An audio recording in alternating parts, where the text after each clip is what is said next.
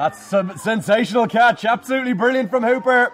Was hit back firmly by Mayalo. Hammered down the ground, it could fly all the way for a maximum. It's gonna soar into the sky. That's the 6 they needed. That's 50 for Burbrush. What a knock that is from him. Outstanding striking, and that 6 brings Guernsey back into the game. Could be a catch. What a catch! One-handed grab, and that's Josh Butler, the captain. Oh my days, we have been treated to some catches in this tournament. Welcome to Under the Covers, Guernsey Cricket's very own podcast. I'm Ben Furbrush, Guernsey Cricket Development Manager. On this podcast, we'll be chatting to players, old and new, coaches, administrators, and other cricketing keen beans along the way.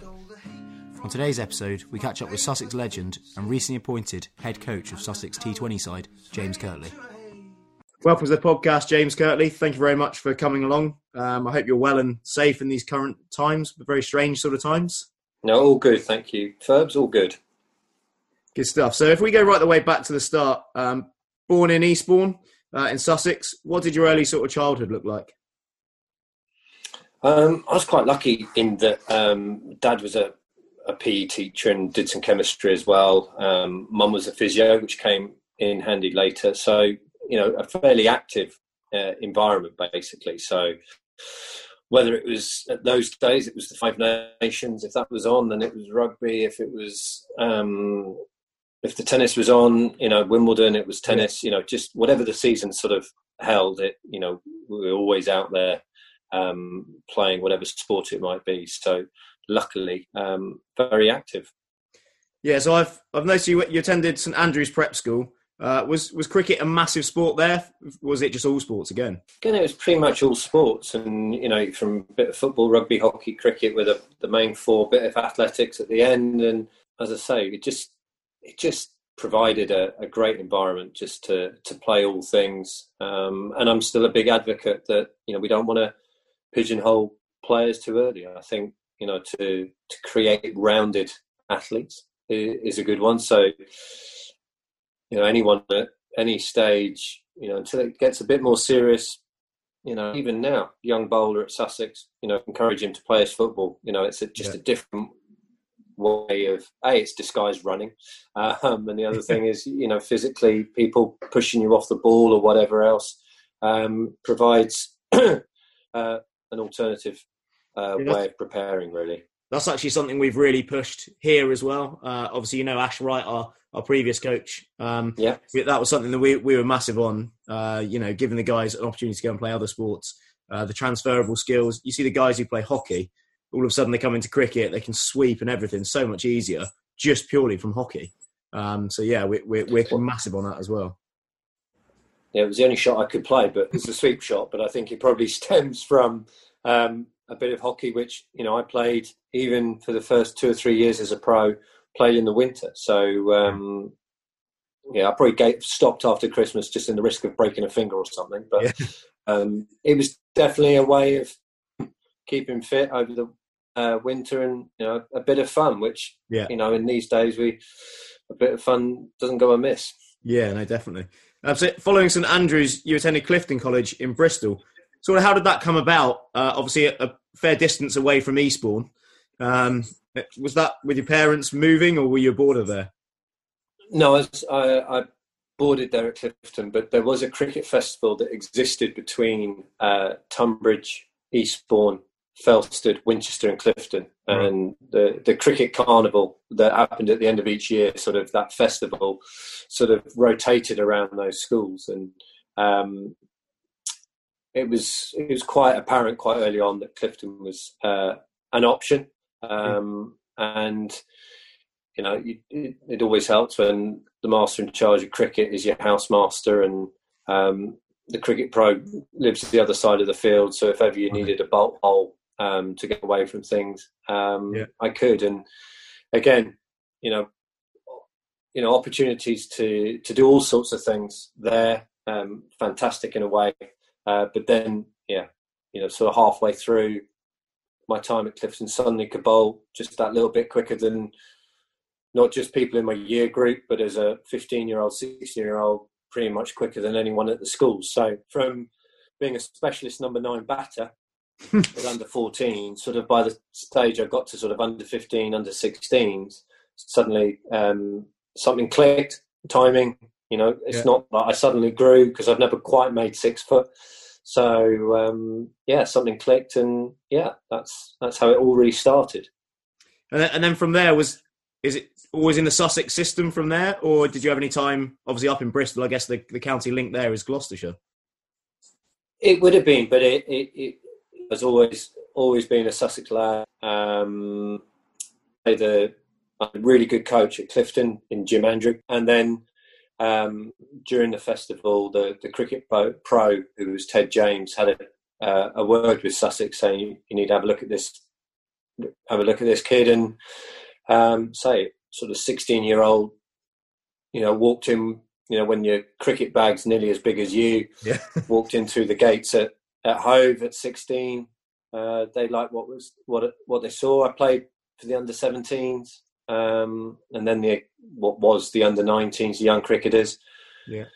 And then pretty much played a friendly game against Surrey for the first team at Sussex just before I went back to my A-levels, which probably was one of the reasons why I probably single-handedly dropped Clifton down about 2 divisions in the exam tables as I ploughed the lot. But retook here in Sussex, my A-levels, and was signed as a pro in 95. So you mentioned there about the under-17s and under-19s. Did the youth system sort of mirror what happens now? They train all the way through the winter. I know it's changed over time. When I spoke to Harry Finch, he was telling me that when he came on board, it was all very much red ball. And he said, I can imagine now it's gone down the white ball route, just with the way the game's changing. But how did it look back then? Because I was away, I didn't do that much in the pathway. There was a couple of training days over a Christmas holidays or a February half term or whatever it might be. So it was there, but it wasn't probably the same program. It wouldn't have been the same numbers. We've got nearly 700 kids in our pathway now at Sussex, and Richard Housel, who oversees that, it is a very comprehensive setup. So you are visiting all sorts of areas of the game. So like Finchy would have said, it might have been very red ball orientated 10, 15 years ago, but when I was doing it nearly 30 years ago, it was a little bit different. And it was, as I say, there was a group of young cricketers that the focus was very much on. Yeah, so then following that, you made your first class debut, 1995. 1, who was that against? And 2, what are your memories from that game? It was against Glamorgan at Swansea. So, at St Helens. And the first, I'm not very good at remembering games, if I'm honest. But you always remember your first wicket, and it's pretty lucky that it was Tony Cotty who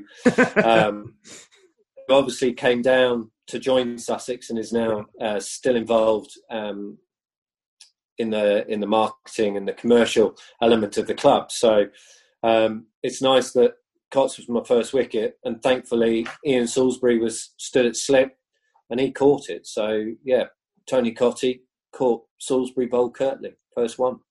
Well, we'll get onto that later, but that partnership's been reconvened for the future. So it has. And then the following winter, you ended up going to Zimbabwe as an overseas player. How did that all come about? Because it's not the obvious route. Usually it's Australia or South Africa, but a bit different. We were, so Andy Flower came and played at Eastbourne, at the club in that summer. And I was keen to get away. And England were touring. And it just seemed like an obvious opportunity. Be over, watch the Test series, England over there, play for Andy's club, Old Georgians, where had a fantastic time. But Andy Flower sorted it out for me, and had an incredible winter, a lot of fun, a lot of cricket, and probably a lot of growing up as well. Yeah, and then one game that really must stick in the memory is you actually did play against England. They came over, as obviously we said, on tour, so it was a touring match.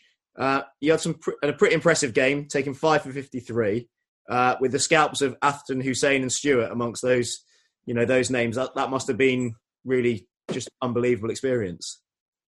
Yeah, I mean, it was it came as a bit of a surprise, really, in that I think Edo Brandes was meant to play, and I think they wanted to hold him back or whatever it was. And I'd been training with Andy and Grant Flower throughout the winter. They had domestic competition, the Logan Cup, I think it was called there, and I played for Mashonaland, which was the sort of Harare district, and we played against Matabeleland, which was more down Bulawayo and various. So I managed to play in a few games there. Davey Houghton was coach, player coach, I think. So got to play with all these fantastic cricketers in Alistair Campbell. Henry Alonga was playing. It was the Strang brothers. You can sort of reel them off. But got to play there. Did all right in the domestic games, and then they suddenly said a couple of days before the tour game that, you're going to play. And one of those wonderful opportunities as a youngster where you've got really nothing to lose. Where I thought I was going to sit in the stands, have a barbecue, and probably enjoy a couple of beers and watch the game, but actually ended up dictating the game, really. So the ball swung, and so often in those sort of times where you've got nothing to lose, you can relax, just enjoy it. And things went my way. I'm not sure how popular I was, or whether the ECB forgave me. Took them a bit of time to forgive me for messing up their preparation. But a wonderful experience and great memories. Obviously, you were pretty new to the game, like we said, in terms of professional side of it. Did you know all of the England guys well, or was it a case of sort of turning up and playing against some guys you obviously knew who they were, but not, they probably hadn't heard of you at that stage? No, I think I'd only played a handful of first-class games. Right. So it might have, as I say, I'm not very good at, but it might, I think I only played a couple of games in 95 and only probably a handful of games in 96. So, and one of the games I played in 96 was for what at the time was a TCB 11, which was against South Africa A. And I got a few wickets there. So it was early time. So I'd only played, I think, Robert Croft. So I would have played against him because he was playing against Glamorgan.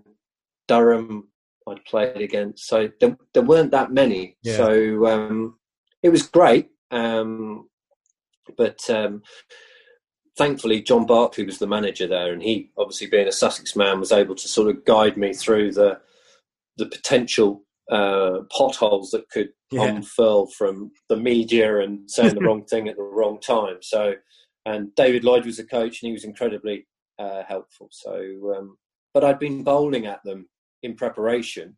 Right. I just didn't think I was going to actually compete against them. Yeah, yeah. And then following on from that season away and a few impressive seasons with Sussex, taking 203 championship wickets in 3 seasons, you were selected by England in 2001 to make your ODI debut, actually against Zimbabwe, back at the same venue where you played England. Impressive figures again, 9.1 overs, 2 for 33. What were your memories of that game? It was so familiar. Playing against a team that I knew a lot about. Probably had a little bit of insight on how they played. I had one of my best mates who I was at school with at St Andrews, actually, who captained me at school, Johnny Saunders, who went on, and he was on the TMS team there. And so he was commentating. So literally had one of my best mates there commentating, and felt incredibly comfortable. Only for it all to come crashing down, having the high of making my debut, to the referee calling my action into question. So a complete spectrum of emotions. But luckily in a part of the world that I felt relatively safe in. Yeah. So that was my next point, was obviously in that game you actually got called into question there. You then went back and through extensive work with Sussex and England, you actually returned to England duty the following summer. So you did a lot of extensive remedial work on the action. What did this consist of? Was this just hours in the indoor school, just grinding out, lots of testing, etc.? It was, and I think the issue at the time is that no one really understood what was legal and what wasn't legal, what was required. So you were shooting in the dark a little bit, but it was questioned, and we had to make some changes, and actually it was an opportunity that Peter Moores saw, that this was an opportunity for us to make, things had gone well, but this was an opportunity to take it to another level. And I think that the seasons going forward from that remodelling actually proved, some really high dividends. Bowling more efficiently, running up more efficiently, which allowed me to bowl for longer. And as I say, that was the initial sort of check-in that then allowed me to deliver, I think, with even greater consistency, which probably allowed some of the future success to start from. Yeah, and then in 2002, huge highlight, which is spoken about. I mean, whenever you put your name into Google anything, it's the blinder of a catch you took to remove Ganguly against India at Lords. That was one. When I watched it with Lats in the office the other day, he said I'd question his positioning. I think he's a bit too far off the boundary there. But that must have been incredible, just diving and just stuck in the left hand. If people haven't seen it, jump onto YouTube, pop it in. It's an unbelievable grab. It was, and maybe I probably got that sort of moment of electric shock that this ball had been hit aerially somewhere in my direction, and I thought initially I was looking to stop and realised either he'd hit it hard or I was getting closer to it. I can't remember which. And then it was actually, as many of the cricketers will know, I got into that horrible sort of shall I, shan't I? And I thought, I can't not go for it. And thank goodness it stuck. But I think I was as surprised as anybody. And I think the thought at the time actually is I thought it was going to change the game. Yeah. Ganguly was going well, but I think all it did was to bring Yuvraj in and he finished the game off. So sadly it wasn't the game-changing catch that you hope a catch of that sort of level would have. But there's still photos that exist and that are, dotted around here and there that, to do it at Lords, pretty special. It is a nice highlight. Yeah. I mean, really after that as well, so 2003, you started just really peaking, it looked like. So not only yourself, but also Sussex. So 2003 must have been an amazing year. You won the county championship with Sussex for the first time in 164 years. And then you finished second leading wicket taker for the club with 49 wickets, an average of 28.63, only to be beaten by Mushtaq Ahmed, who we obviously all know about. But that must have been a great feeling. And, some party as well at the end of the season after winning that county championship. It was some party. Crikey. But it was an incredible summer. I think I got called up for every test match that year, actually, got into the squad. So from April, when actually Zimbabwe were over and Jimmy Anderson made his debut at Lords, I was in the squad only to continue returning. And I was one of those first subs, as it were. I think Kevin Innes was in my place at Horsham in a game where we batted first. He scored 100. He came off, and I came in and got 4 wickets in the match. So I think, unfortunately, I can't remember who it was. I think it might be Nottinghamshire, but I can't remember. But it was one of those super sub moments that things came. But Mushtaq arrived, got 10 wickets in the first game, and we just suddenly thought, crikey, we've got the catalyst. Yeah. We knew we had a good side. We had people. We knew we could score runs.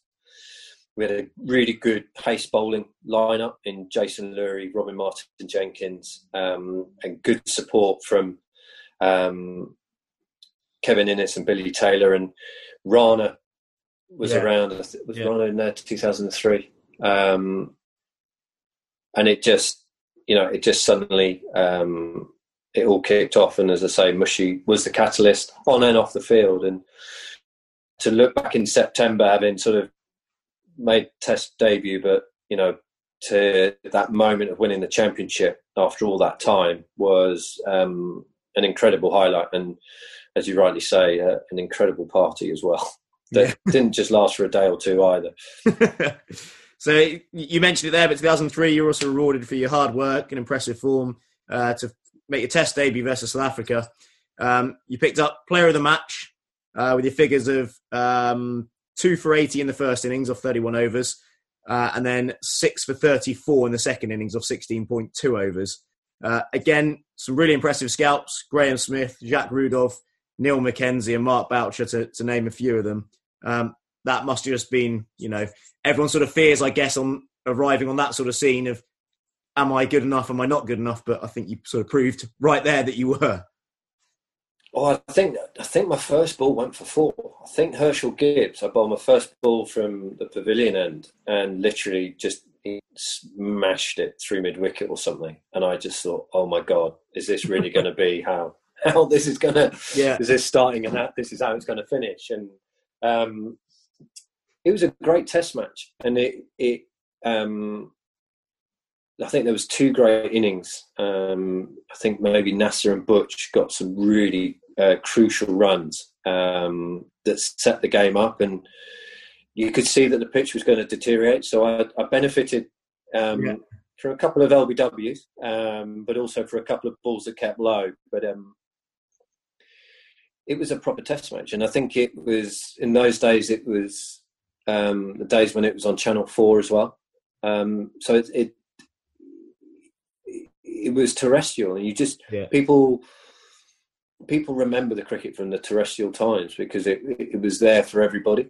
And it's great to return, cricket returning on a terrestrial level. But incredible to do it.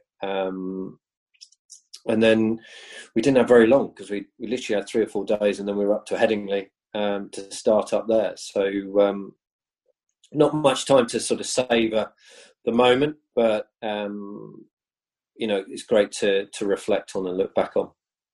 Yeah, and then at the same time, you mentioned before, you were sort of in and around the squad all the time, just not quite making it. Was that sort of a case of sort of wrong time maybe, with the likes of Anderson, Harmison, Jones, Hoggard all sort of coming through at that exact same time?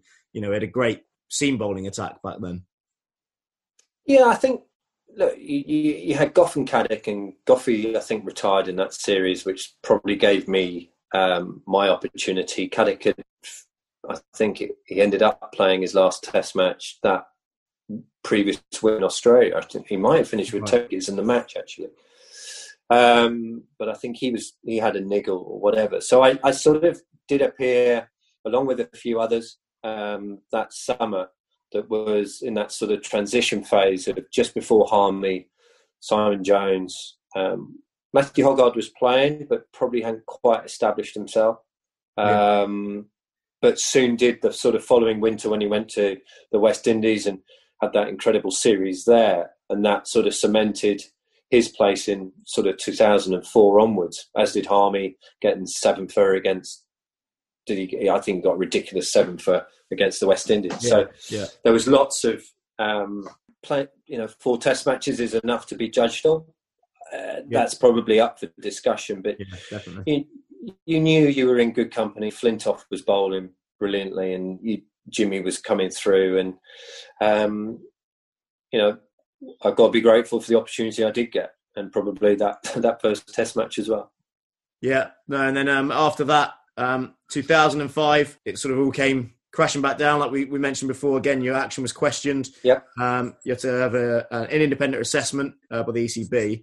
Something like that must have been one incredibly hard to take again, not only physically but also mentally. So how did you sort of deal with that? Was it more of a motivation thing? Yeah, there was a couple of things in this, and you end up taking, I think, over 100 wickets in all cricket, in that year. And then, this bombshell's sort of sent in your direction. So the way in which it was done was poor, because it probably didn't follow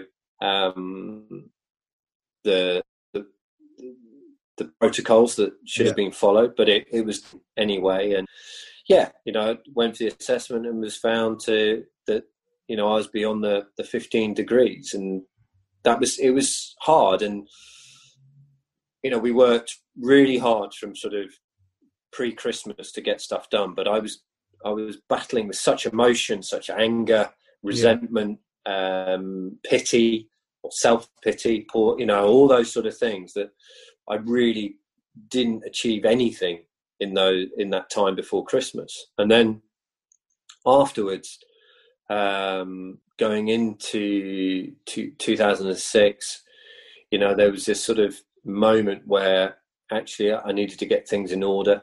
And they talk about the sort of stages of grief, and I'm not comparing a bowling action going awry to grief, to losing someone, but I had to go through those stages of emotion to sort of come out and get to that point of acceptance, really, of where I was. And then I was able to put in that work. Yeah. And then with the help of Sussex, and we by the time March came round, 2006, managed to get things sorted. And it was hard, but to go through that experience as a player is tough, but I think it's held me in really good stead as a coach. The empathy that you might show a player all those years ago, to be given that sort of opportunity to understand the biomechanics. No one in England had been filmed in the same way. So it really did give me a great insight into pace bowling, into coaching, and the biomechanics of it as well. So it wasn't all bad. Yeah. At the time, it felt pretty dreadful. But I can, again, reflect on it now with a coach's hat on, that it really was a good experience for now, but probably not then. Yeah, and then, once again, you came back with an absolute bang, leading Sussex to the C&G Trophy. In the final, it was 8.2 overs, 5 for 27 versus Lancashire, picking up man of the match again on the way. It must have just been, so good that all that hard work just was rewarded with something like that.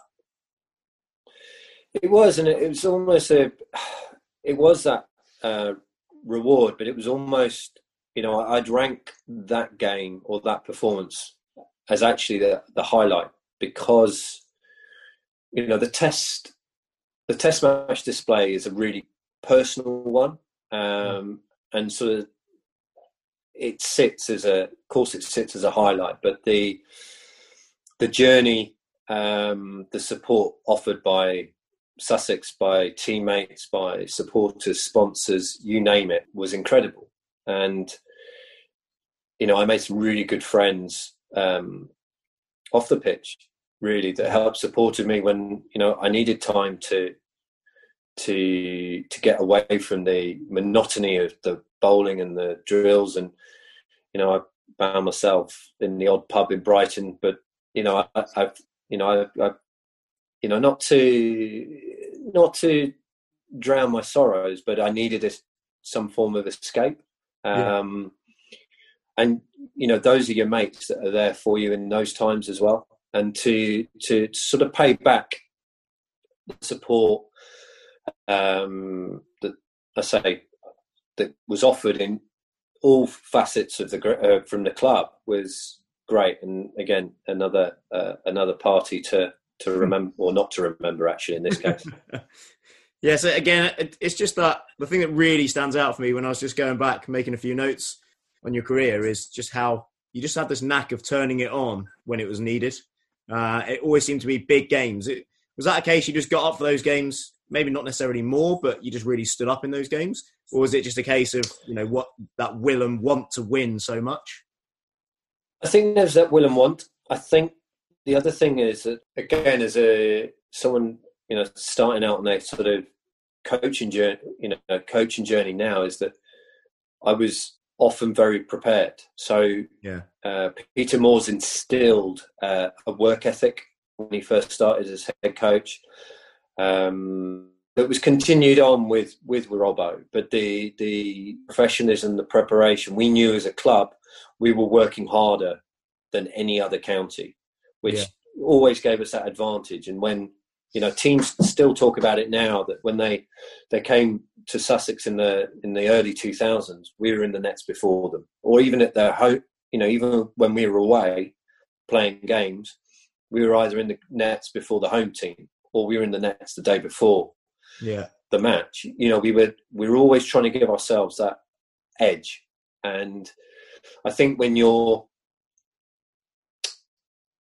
playing in a team that is practicing more than any other county, and then as a bowler practicing, you know, because I was often bowling at the death, bowling at crunch times, that if I was playing in a county that was preparing more than any other county, and I was probably the bowler in one-day cricket preparing more than any other bowler in the staff, it gave me a real sense of confidence that when those big moments did come, I was as prepared as anybody could be. So, you know, you do have those big matches, you do have those finals where I think people's performances are slightly distorted through the pressure.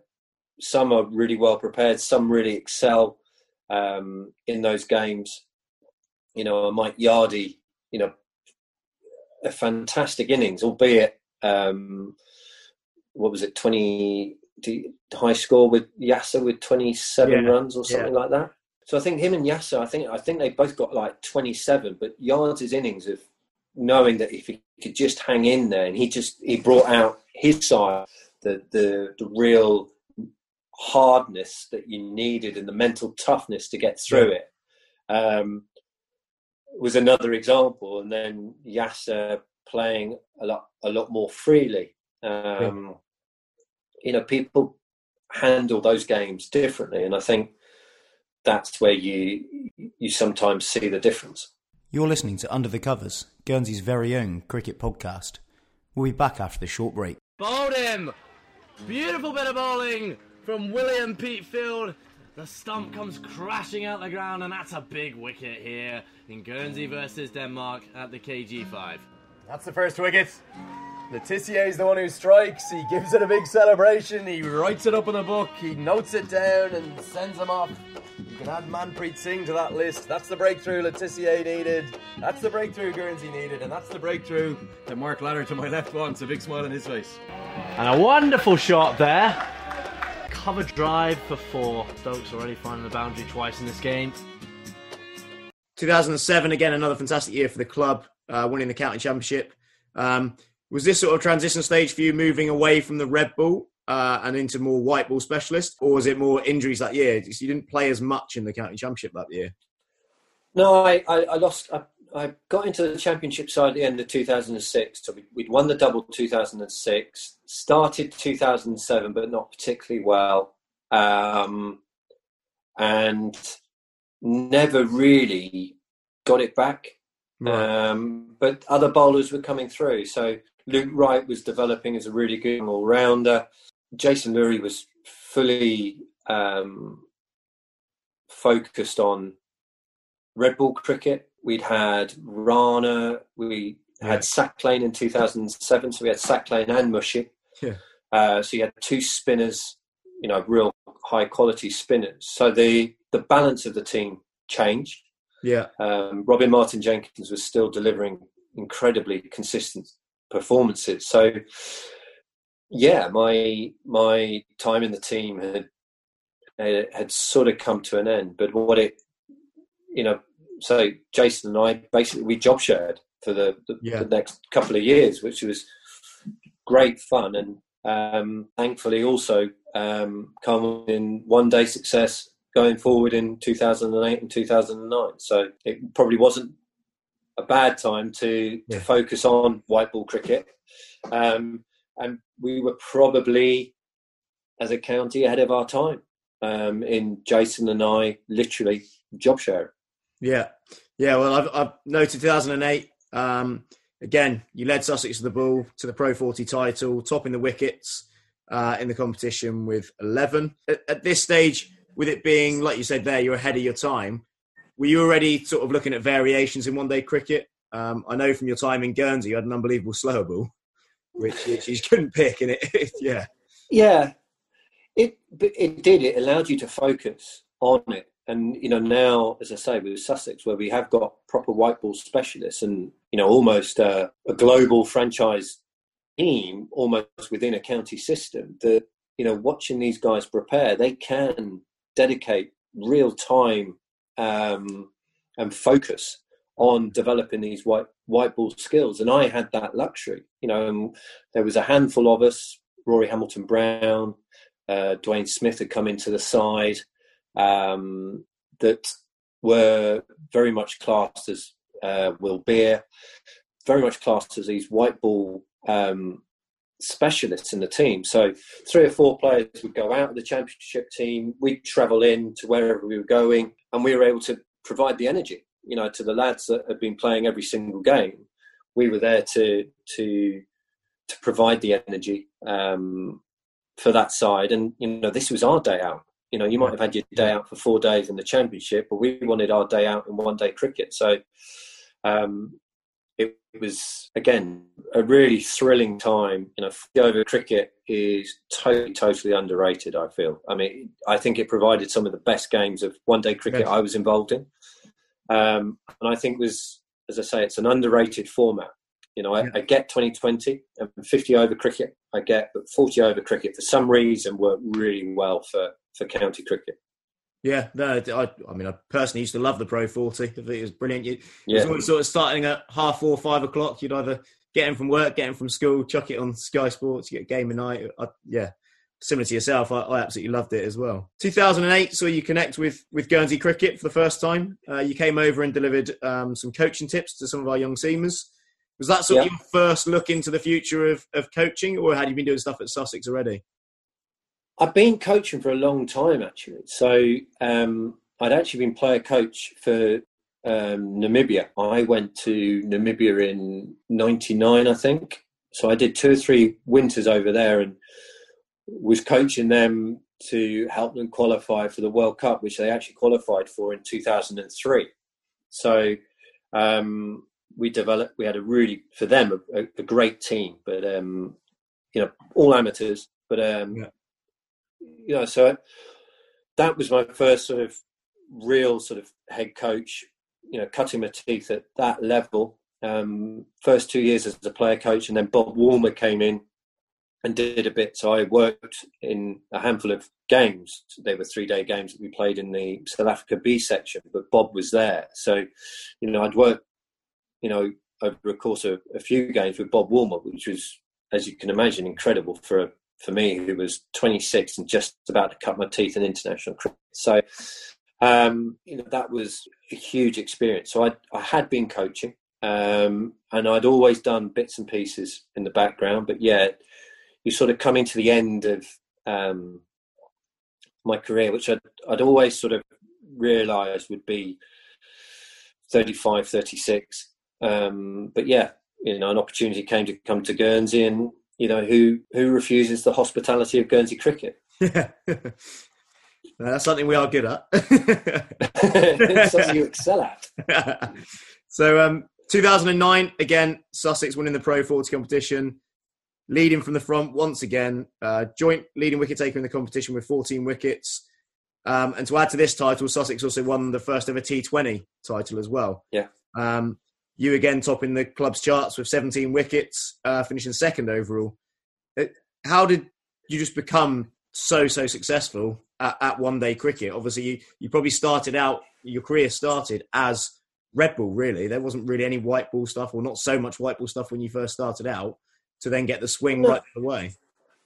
No, it wasn't as prevalent. T20, reared its head in 2003. It's been around a long time, actually, in England. And you could argue that we've been quite slow to maximise it. But I think because, the Yorker at the time, it was a very natural delivery for me. So you can rate success in lots of different ways. But, I always felt that wicket taking was the best way to stop scoring.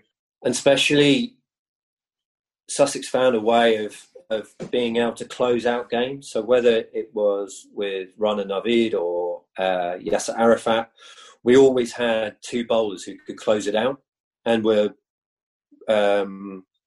regularly successful at closing out games.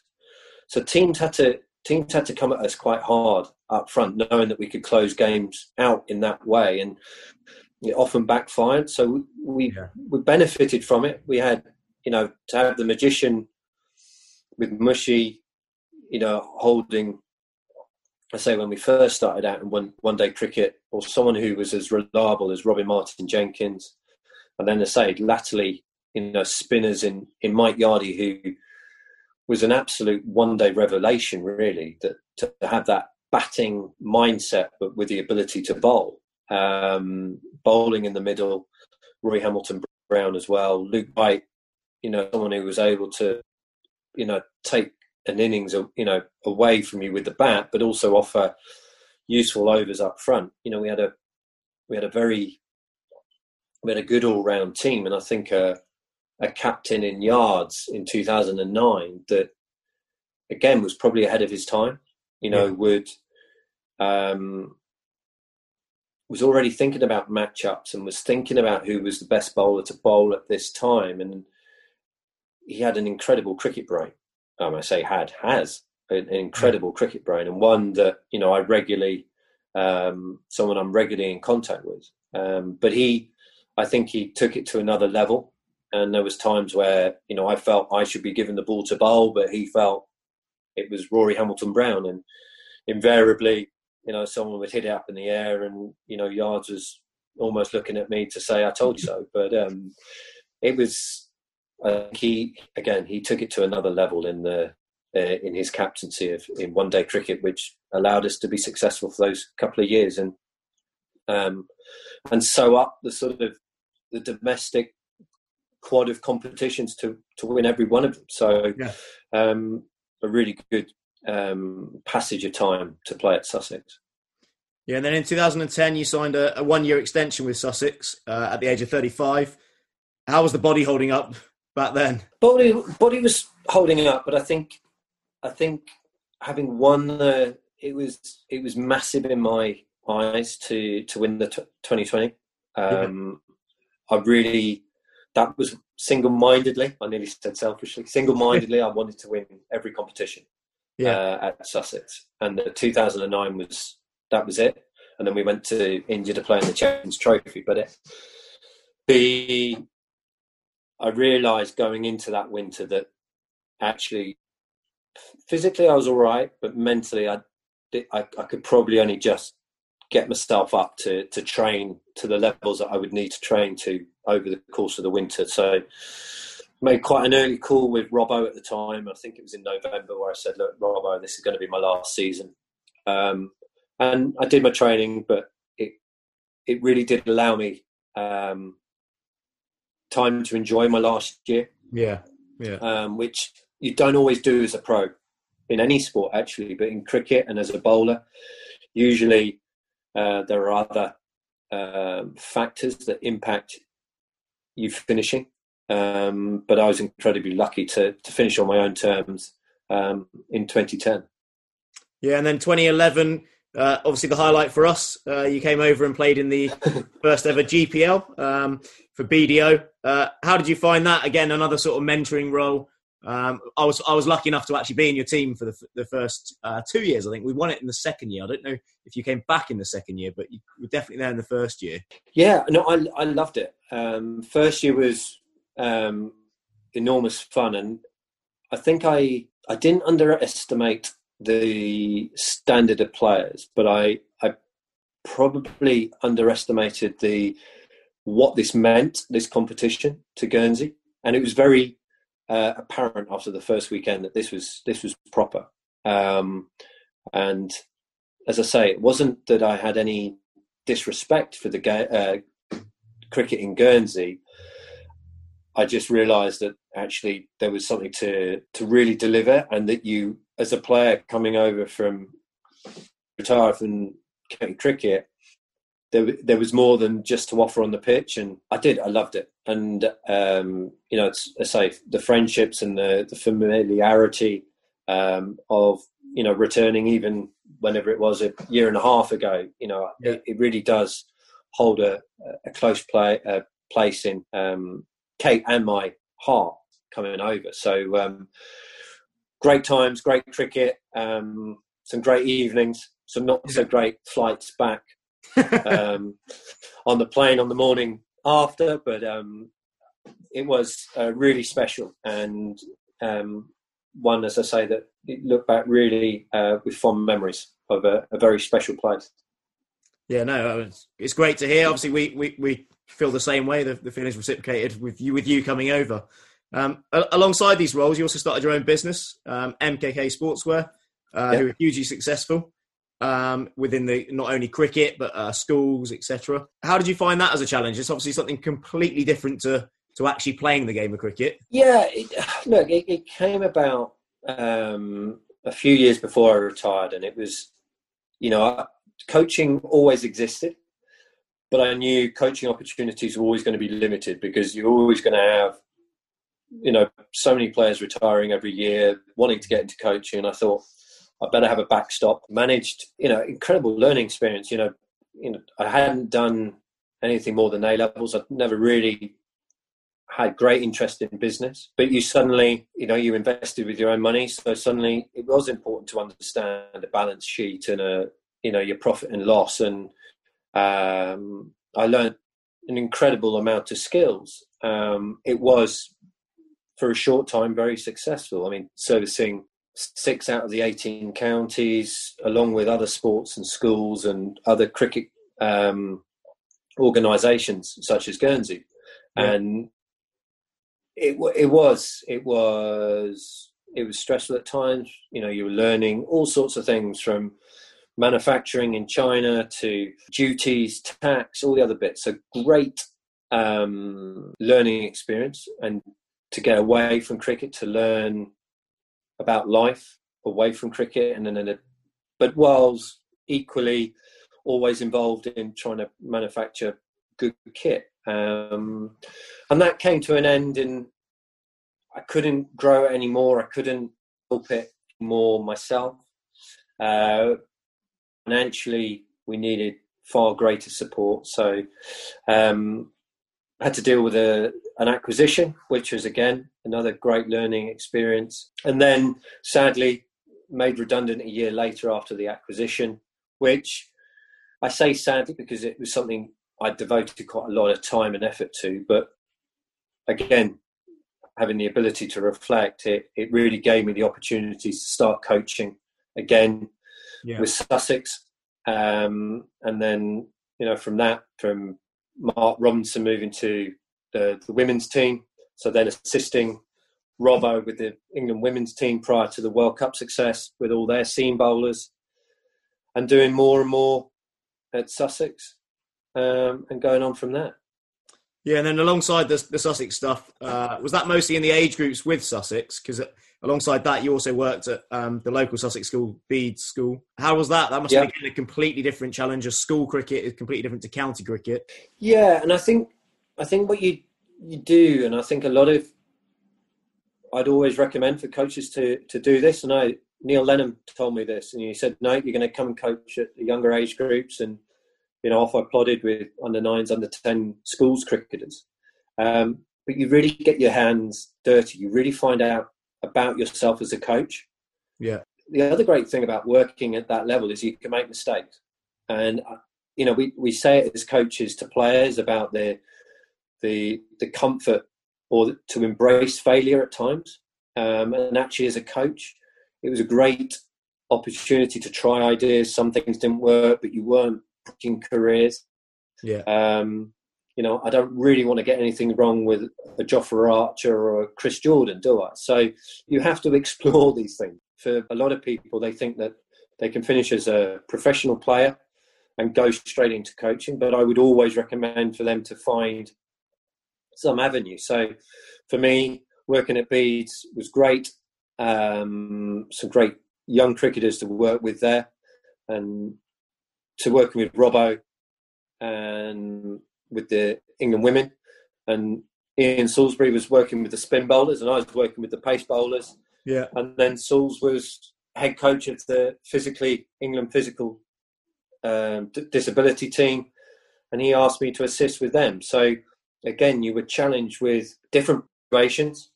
Yeah. Players with prosthetic legs, players with cerebral palsy, players with club feet, and you were problem solving. You know, you weren't coaching them differently. You just had to solve the problems differently.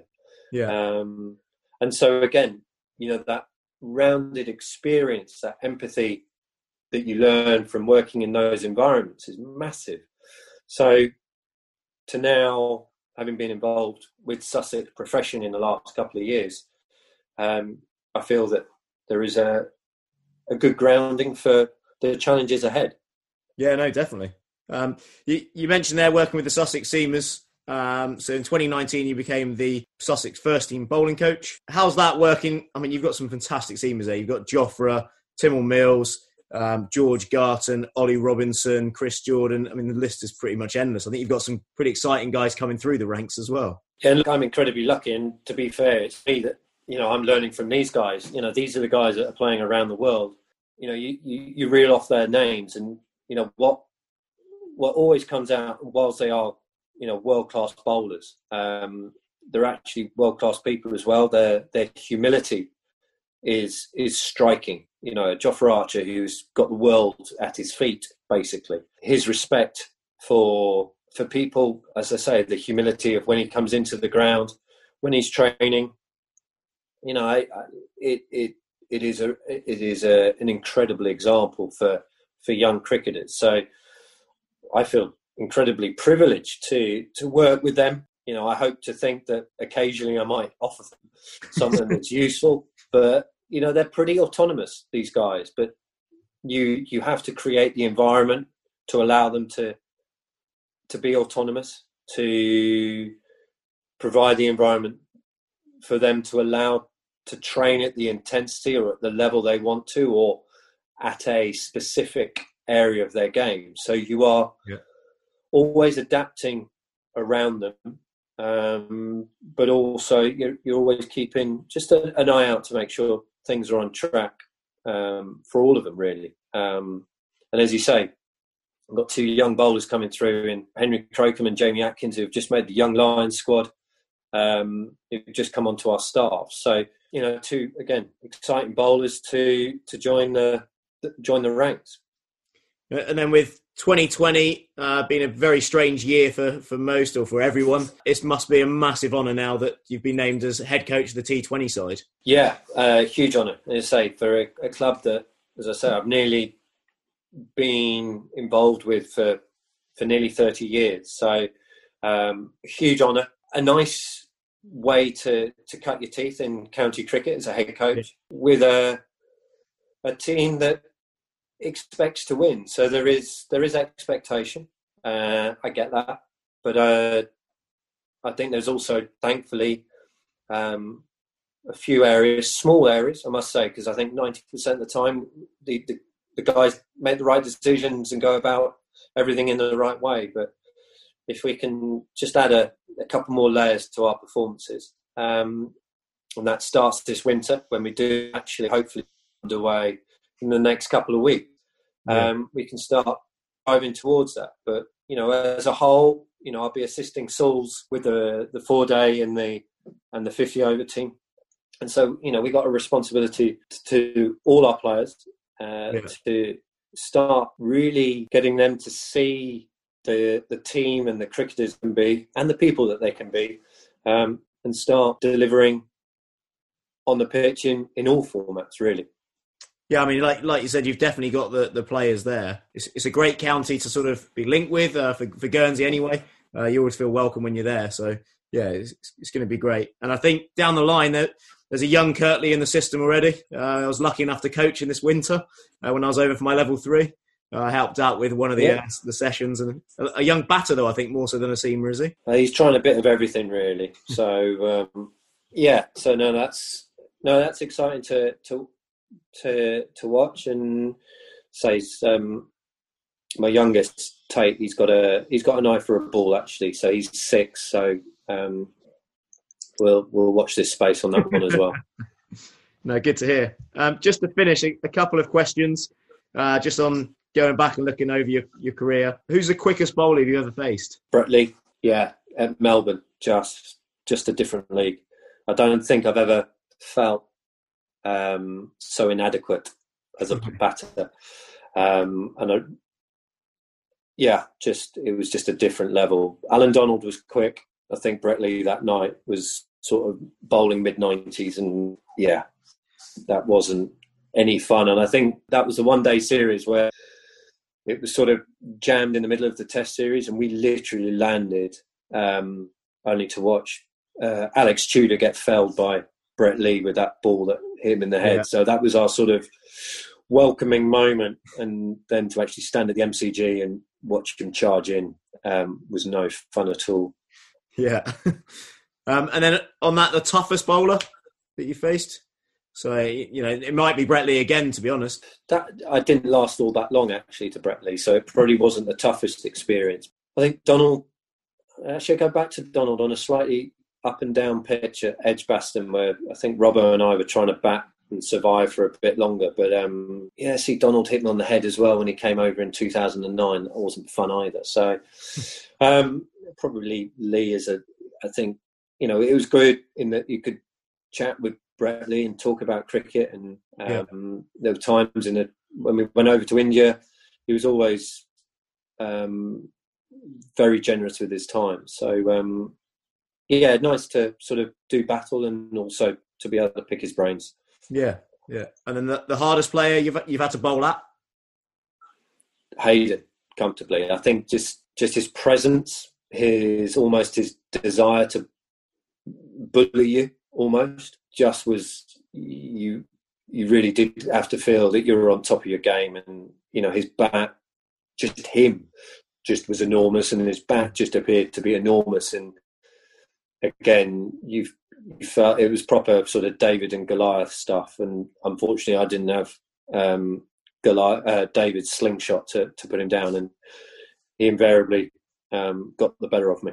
Yeah, I mean, he was probably quite ahead of his time, like you said, like the big, powerful opening batters, which most people have got now. But yeah, he was probably ahead of his time. Yeah, but it was his presence, which was just so obvious. That was probably the most unnerving part of it, really.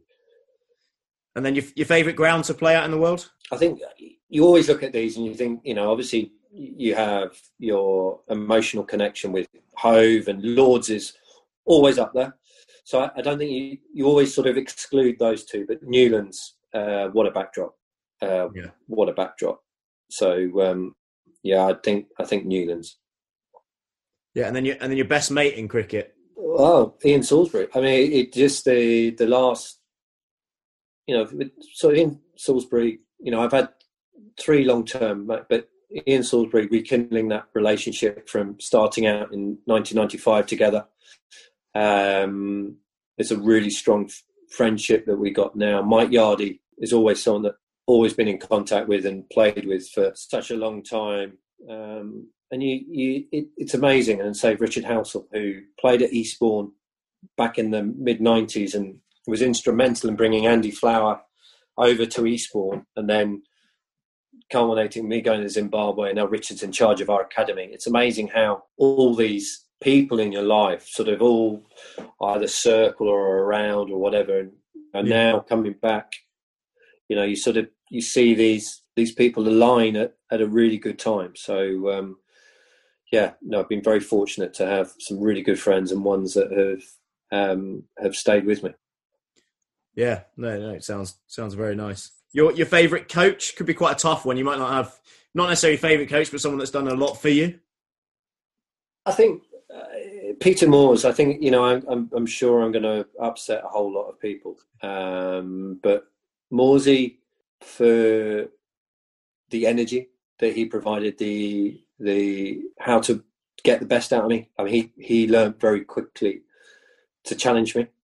And that is exactly what got the best out of me, and was always clear, always precise with me. So his example of a work ethic as a coach, as the energy levels of a coach, but then the more subtle skills of understanding the player. So, I mean, it's a pretty obvious one, I guess. But I think if you look around the influence he's had on people, whether it's Glenn Chappell, who was his captain at Lancashire, you see in coaching roles I know John Lewis got very close with him when he was involved with England and some on A tours, Carl Hopkinson, Mike Yardy, Ian Salisbury's godfather to Tom, his son. You can sort of see a pattern developing in, Mark Robinson, as it was his assistant coach for a long time. That he has influenced now at Notts. You see Paul Franks developing as a really outstanding coach. So he obviously has that impact and that ability to excite people about coaching. And I don't think it's any coincidence that all these people that have had contact with Morsy have gone on and been excited at coaching and are holding some pretty high positions in the county game. Yeah, no, you very rarely hear a bad word spoke about him, like you said. And then to finish, your favourite memory in cricket? It is the C&G final. Just that ability, that sort of moment of almost retribution. Just lovely to reward the Sussex faithful, really. And it might sound a little bit, but it was the journey. It was the personal journey, but also the journey of us as a team as well. The support offered, and it just showed how an ultimate team works. The team spirit, the camaraderie, the selflessness that was shown in the care, that real care for each other, really was highlighted in that period of time and really came to the forefront for me then. Yeah, there's a great video on YouTube actually of the final. It's like the behind the scenes. It looks like it was filmed in a potato, but apart from that, it is a great little watch. Barney did a whole year on it and actually did a DVD. Barney Douglas, he directed The Edge as well. Yes, yeah. So he cut his teeth at Sussex TV along with Chris Pickett, he's the analyst for Hong Kong cricket. So all these people, as I say, and I think there's talk of Barney's about to do another one for, is it McEnroe or Borg or someone? He's doing a tennis one soon, based on his stuff that he did on The Edge, which I think was spellbinding. But Barney, I don't think we were allowed a camera in Lords. So it did literally have to be sneaked in, not in a potato, but there were certain areas of the ground that we probably took a bit of a liberty on, but incredible that he was able to capture. And he sort of captured the whole year, that double winning year in the DVD called Time for Heroes, which is really cleverly crafted and created. Well, it was no surprise that he did that. Yeah, I think Grubby's actually shown us that DVD. He would have done. I think it captured some incredible on the pitch moments, but probably off the field and comically off the field as well. Yeah. No, excellent. Thank you very much for coming along. Really appreciate you taking the time out to have a chat with us, and all the best for the future. Hopefully you can take Sussex back right the way to the top of the county game again. No, definitely. That is what we're looking to do. So, it's been a pleasure, Ferb. It's good to catch up. Thanks, mate. Cheers. Thank you for listening to the Guernsey Cricket Podcast. Remember to hit the subscribe button and keep listening.